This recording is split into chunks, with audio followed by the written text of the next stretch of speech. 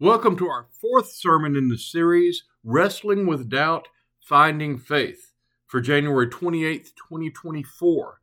The theme for today's message is When Prayers Go Unanswered. And our text for the message come from Psalm 22, verse 2, John 15, verse 7, and Luke 22, verse 42. First, the psalm. O my God, I cry by day, but you do not answer, and by night, but find no rest.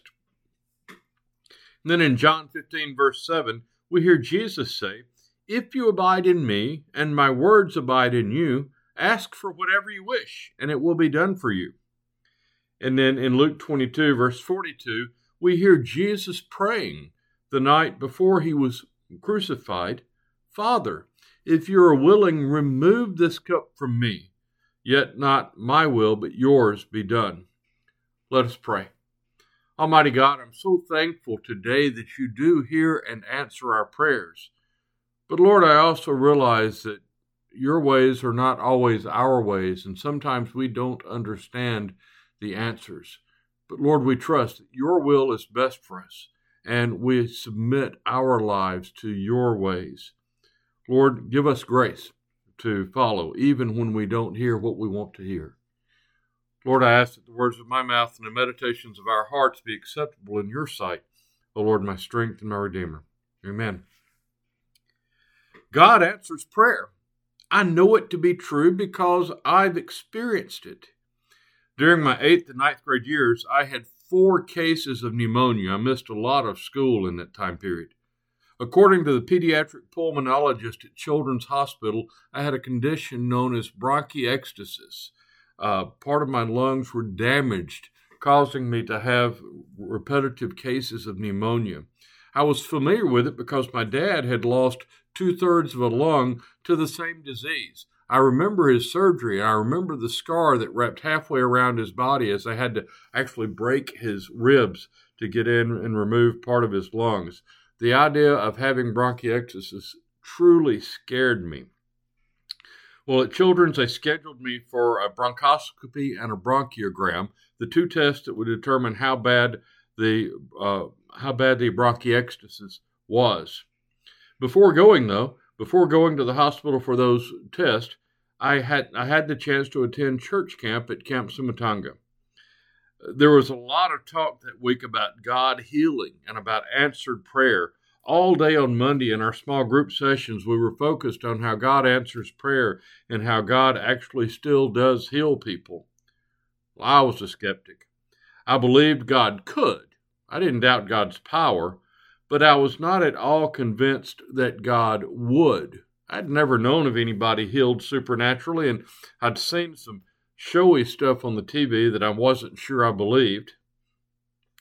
But still, I just wrestled with the idea. During the service on Monday night, my mind was racing with Bible verses like the one we read from John. Ask for whatever you wish, and it will be done for you. Other verses like the one where it says, with men this is impossible, but with God all things are possible. Well, at the end of the service, I went to the altar for prayer. They anointed me with oil. They laid hands on me and prayed. I knew at that moment I was healed. I could feel God's presence in my life. I could actually feel the tingling move through my body. I knew that I had been healed. But my story scared my parents. When I told them about my experience, they were afraid that the medical test would go bad and my faith would be damaged. They were worried that a bad result would convince me that God doesn't answer prayer and that maybe God wasn't real. They reminded me of my Uncle Joe, who died when I was just a little boy. Joe was in the Navy in the post-World War II area. One of his assignments was to watch the detonation of atomic bombs. When I was still very young, he was diagnosed with lung cancer that we always wondered if it wasn't connected to all of that radiation. He was a godly man. I remember going to church with him at Wesley Memorial United Methodist in Sylacauga. There were literally hundreds of people that were praying for his healing. But Joe died anyway. When I was just a little boy, Joe died. I remember his death clearly. My parents reminded me of this story to try to help me understand that prayer doesn't always work out the way we want. But for me, it did. I did have the test at Children's Hospital, and my lungs were perfectly normal. I was convinced that this prayer thing works. Not only that, I had no more issues with pneumonia. I was strong. I was convinced that prayer works. When we're sick, we pray and we're healed. It's as simple as that. Then on my 27th birthday, I discovered a tumor in my body. I didn't worry too much. I knew how this worked. Ask God for anything in God's will and you get it. Surely my sickness was not God's will. That couldn't be, I was sure. After all, I had given my life to ministry for God. I had dedicated my entire life to full-time Christian ministry. Surely God would take care of me. All I had to do was pray, and everything would be fine. And so, in fact, I did pray, and many, many others prayed for me. Everything would be fine, I thought, except that it wasn't. The tumor did not miraculously disappear, so I had surgery. Then I had to wait on the pathology report. And so we prayed again. Surely it won't be cancer. It was benign. Surely God won't allow me, one of his servants, and one of his ministers, to have cancer. The pathology report came. It was cancer. Radiation followed. 14 days of radiation at UAB Hospital. I was confused and a little angry. I wanted to know what God was doing wrong. Walking in the backyard, I found some tomatoes that had volunteered in my yard. I heard God in my heart. Sometimes I cause fruit to grow in strange places. Perhaps God was doing that in my life. A difficult time might teach me something I needed to know. I'm not saying that God caused the cancer. I don't believe that at all, but perhaps God allowed the experience for my own benefit. God led me to the story of Shadrach, Meshach, and Abednego in the book of Daniel.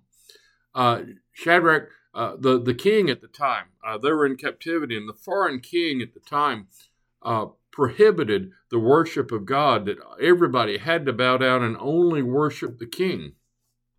Shadrach, Meshach, and Abednego, three of the Hebrew children, refused to worship the king and continued to bow down 3 times a day and worship God. They were arrested, brought before the king, and the king is about to throw them into the fiery furnace to be devoured. The king actually says to them, I hope your God is able to defend you. They answered in Daniel 3:17, if our God whom we serve is able to deliver us from the furnace of blazing fire and out of your hand, O king, let him deliver us. But then verse 18 really caught my attention.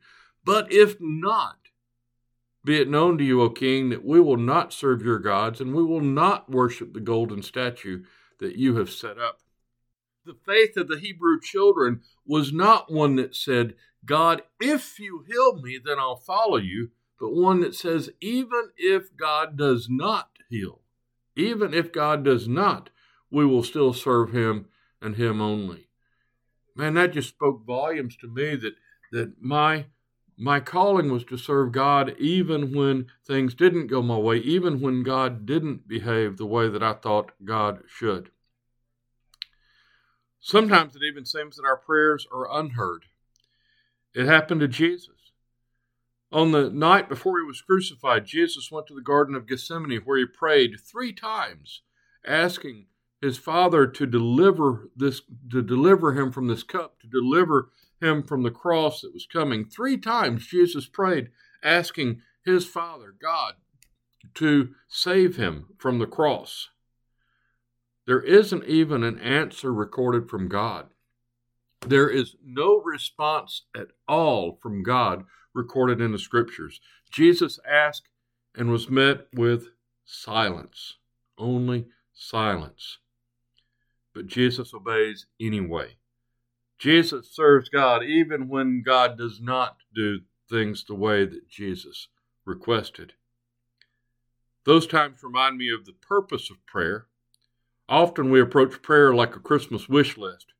We rattle off our request and wait for God to slide down our chimneys and meet our demands. That's about the extent of prayer for some of us. But Oswald Chambers reminds us that the purpose of prayer is not answers.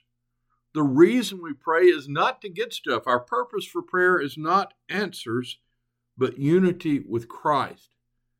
We don't pray to get stuff. We pray to be united with Christ.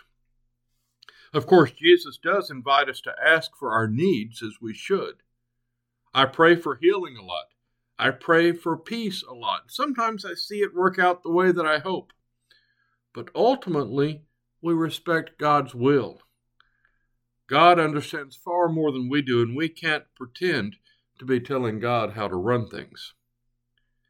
I want to encourage all of us to cultivate lives of prayer, of regular conversation with God. Prayer is the lifeblood of our relationship with God. No relationship can last without good communication. That is especially true of our relationship with God. And certainly ask for the desires of your heart. We should do that because Jesus said to. But always give preference to God's will, like Jesus did. God, I really want you to fulfill my desires, but ultimately I choose to follow your will. Trust in God's purposes for your life. I want to close out our message today with a beautiful prayer that I pray every day. It's a reminder that we are called in prayer to submit ourselves to the will of God and to allow Christ to lead us. It's a covenant prayer by John Wesley. I am no longer my own, but thine. Put me to what thou wilt, rank me with whom thou wilt. Put me to doing, put me to suffering. Let me be employed by thee or laid aside for thee, exalted for thee or brought low for thee. Let me be full, let me be empty. Let me have all things, let me have nothing. I freely and heartily yield all things to thy pleasure and disposal. And now, O glorious and blessed God, Father, Son, and Holy Spirit, thou art mine, and I am thine. So be it. And the covenant which I have made on earth, let it be ratified in heaven. Amen.